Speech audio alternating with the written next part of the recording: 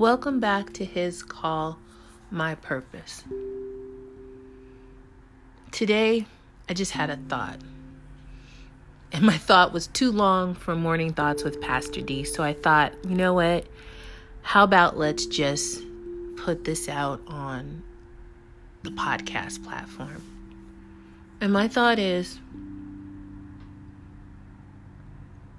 in a world created with thousands, millions of people, near, far, within the U.S., all around the globe,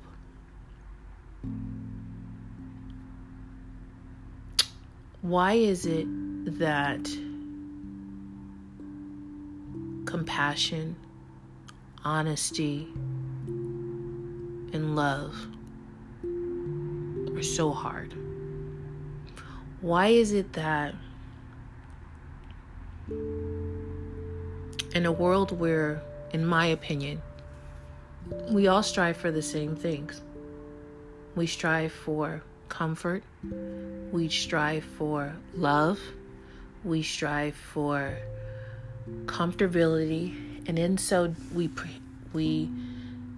do the things to provide for that which we need. So you go to work to raise money or to make money, to pay for your necessities, to care for your family, to provide for your food and shelter and clothing and transportation to and from various places you're called to do.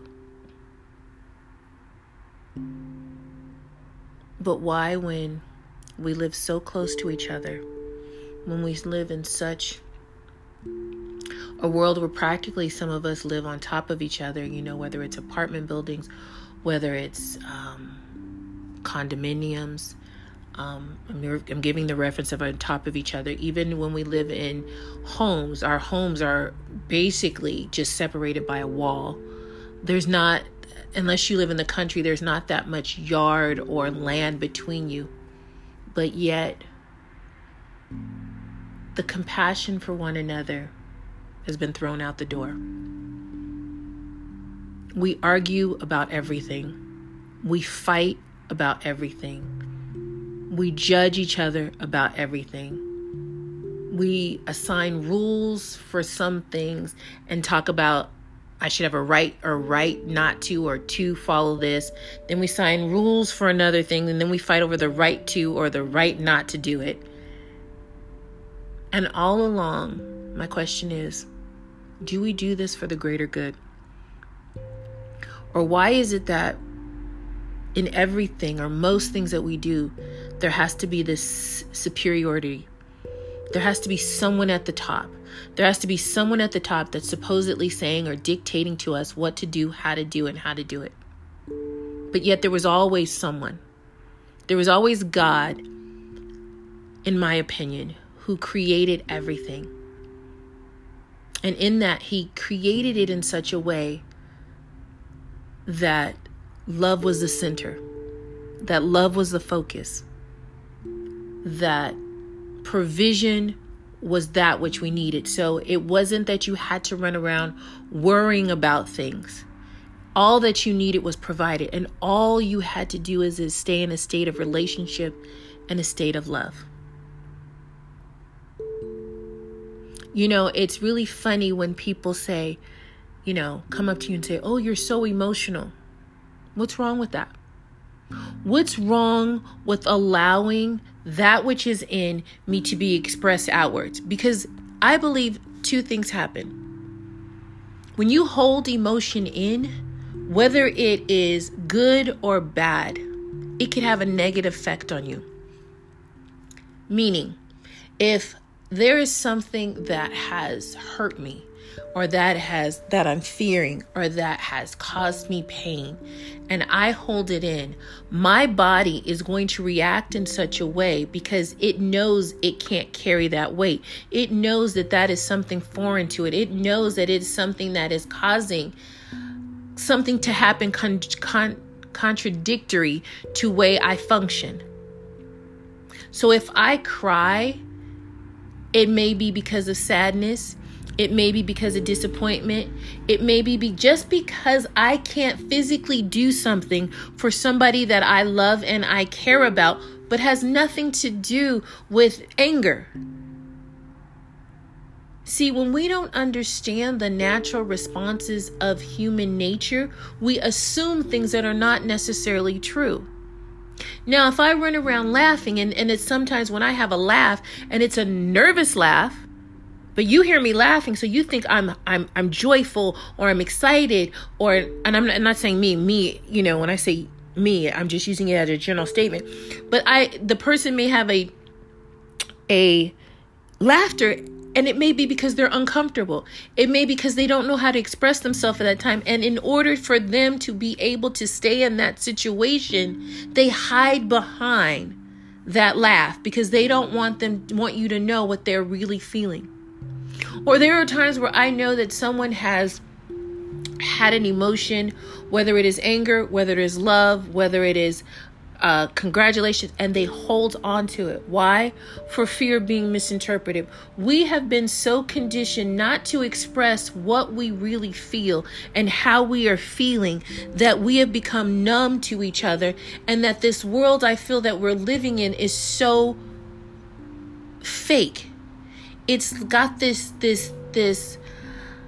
movie theater feel. Like, you know, cut, okay, cry, okay, cut, okay, no, you can't be sad anymore, so shut that off. Okay, no.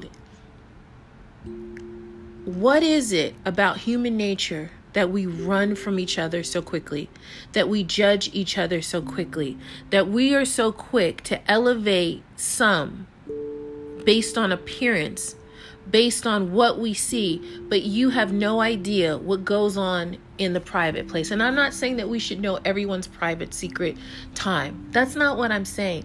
What I'm saying is, do you have friends that check on you? Do you have friends that reach out to you? Do you have family that reaches out to you? And then my question is, do you ever turn around and reach out to them? Do you ever turn around and just call them for no reason? Do you ever check up on them? Now, I'll say this. Someone could post something on social media and assume that they're talking about them. Why? Because that's what they're feeling in themselves. That's not necessarily why that other person's posting that post. And then somebody can post something and then you check on them. Why is it that we wait? Because a lot of times when people post stuff on social media, that's because they're at their breaking point. They're at the last point and nobody was there and nobody was concerned up until this point. But all of a sudden, now because of something that you see on social media, now you want to reach out to that person. But did you ever think it was too late? Did you ever think that the person's going to say, well, they weren't there before, so why should I believe that they're truly here now? See, one thing I love about how I was created, it's a good thing, sometimes I say, and it's a bad thing, because I feel, and I feel deeply. I feel my emotions as well as your emotions. And I live out my life sometimes carrying other people's pain. And I'm not saying that's a good thing, because it's like me giving you permission to feel what you feel, because you don't give yourself permission to feel that which you were supposed to feel. If you were upset, you were allowed to be upset based on the situation. I didn't say you were allowed to go cuss somebody out. I didn't say you were allowed to go beat somebody else. I didn't say you were allowed to retaliate. But if you don't acknowledge emotion, if you don't acknowledge feelings, then who are you? Then who have you become? I think it just bothers me when people hide behind a mask. And I'm not talking about COVID, and I'm not talking about the mask that we have to wear outside. I'm talking about you have masked yourself for so long that you are no longer who you are. That you can't hear, or you can't see, or you can't understand why people treat you the way you do. because you've taught them how to treat you with your mask on. And then when the real you shows up, they don't know it. They don't understand it. They can't comprehend what you're saying because that's not who you've shown them. You've shown them this cookie cutter, rainbows and unicorn person, and that's not who you are. So they don't know how to interact with you. Why do we do this? Why do we suffer in silence? Why?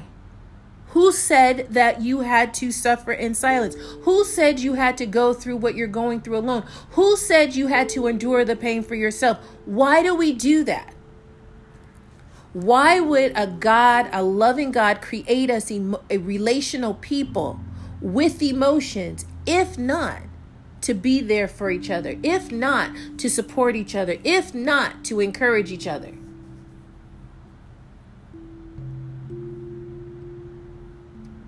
And let me tell you, when I say those things, that's not just in that moment. That's not just in that season. That's if somebody's been placed in your life, then I believe it is our, let's for lack of a word, duty to be there in the good times, in the bad times, and in the ugly times. It's not for us to pick and choose when we get to be there. And to speak honestly into and over that person. Because when you do that, that person knows that you're real. That person knows that they can trust you. That person knows that they can depend on you. I know a lot of people within the last 24 hours who have lost loved ones. And I see them operating as if nothing happened. I see them operating as if status quo. And my heart breaks. My heart breaks.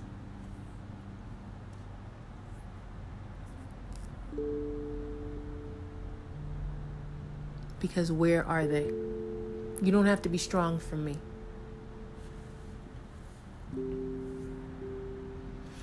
You don't have to be strong. And I know we say, I have to be strong for the kids. Why? Allow the kids to see you grieve, because then they'll learn that it's their safety and comfort and in the grieving. Why? Why can't they see you grieve? To learn that this is a part of life. To learn that this is a part of emotion. Okay, I think I'm done. But I think the hardest part today is to see people walk around in this fake pseudo body and not acknowledge that they're hurting. Because that's where hurt turns into destruction, and it eats you from the inside out.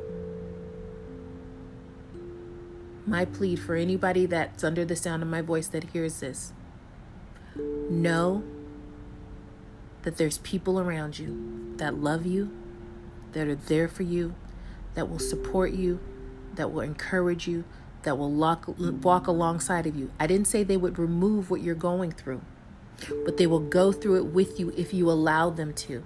And I promise you, when you don't do it alone, you'll make it to the other side whole. I didn't say quicker. I didn't say immediately. I said, but you'll make it whole. So all of you will make it to the end, not just half. Real talk, real life.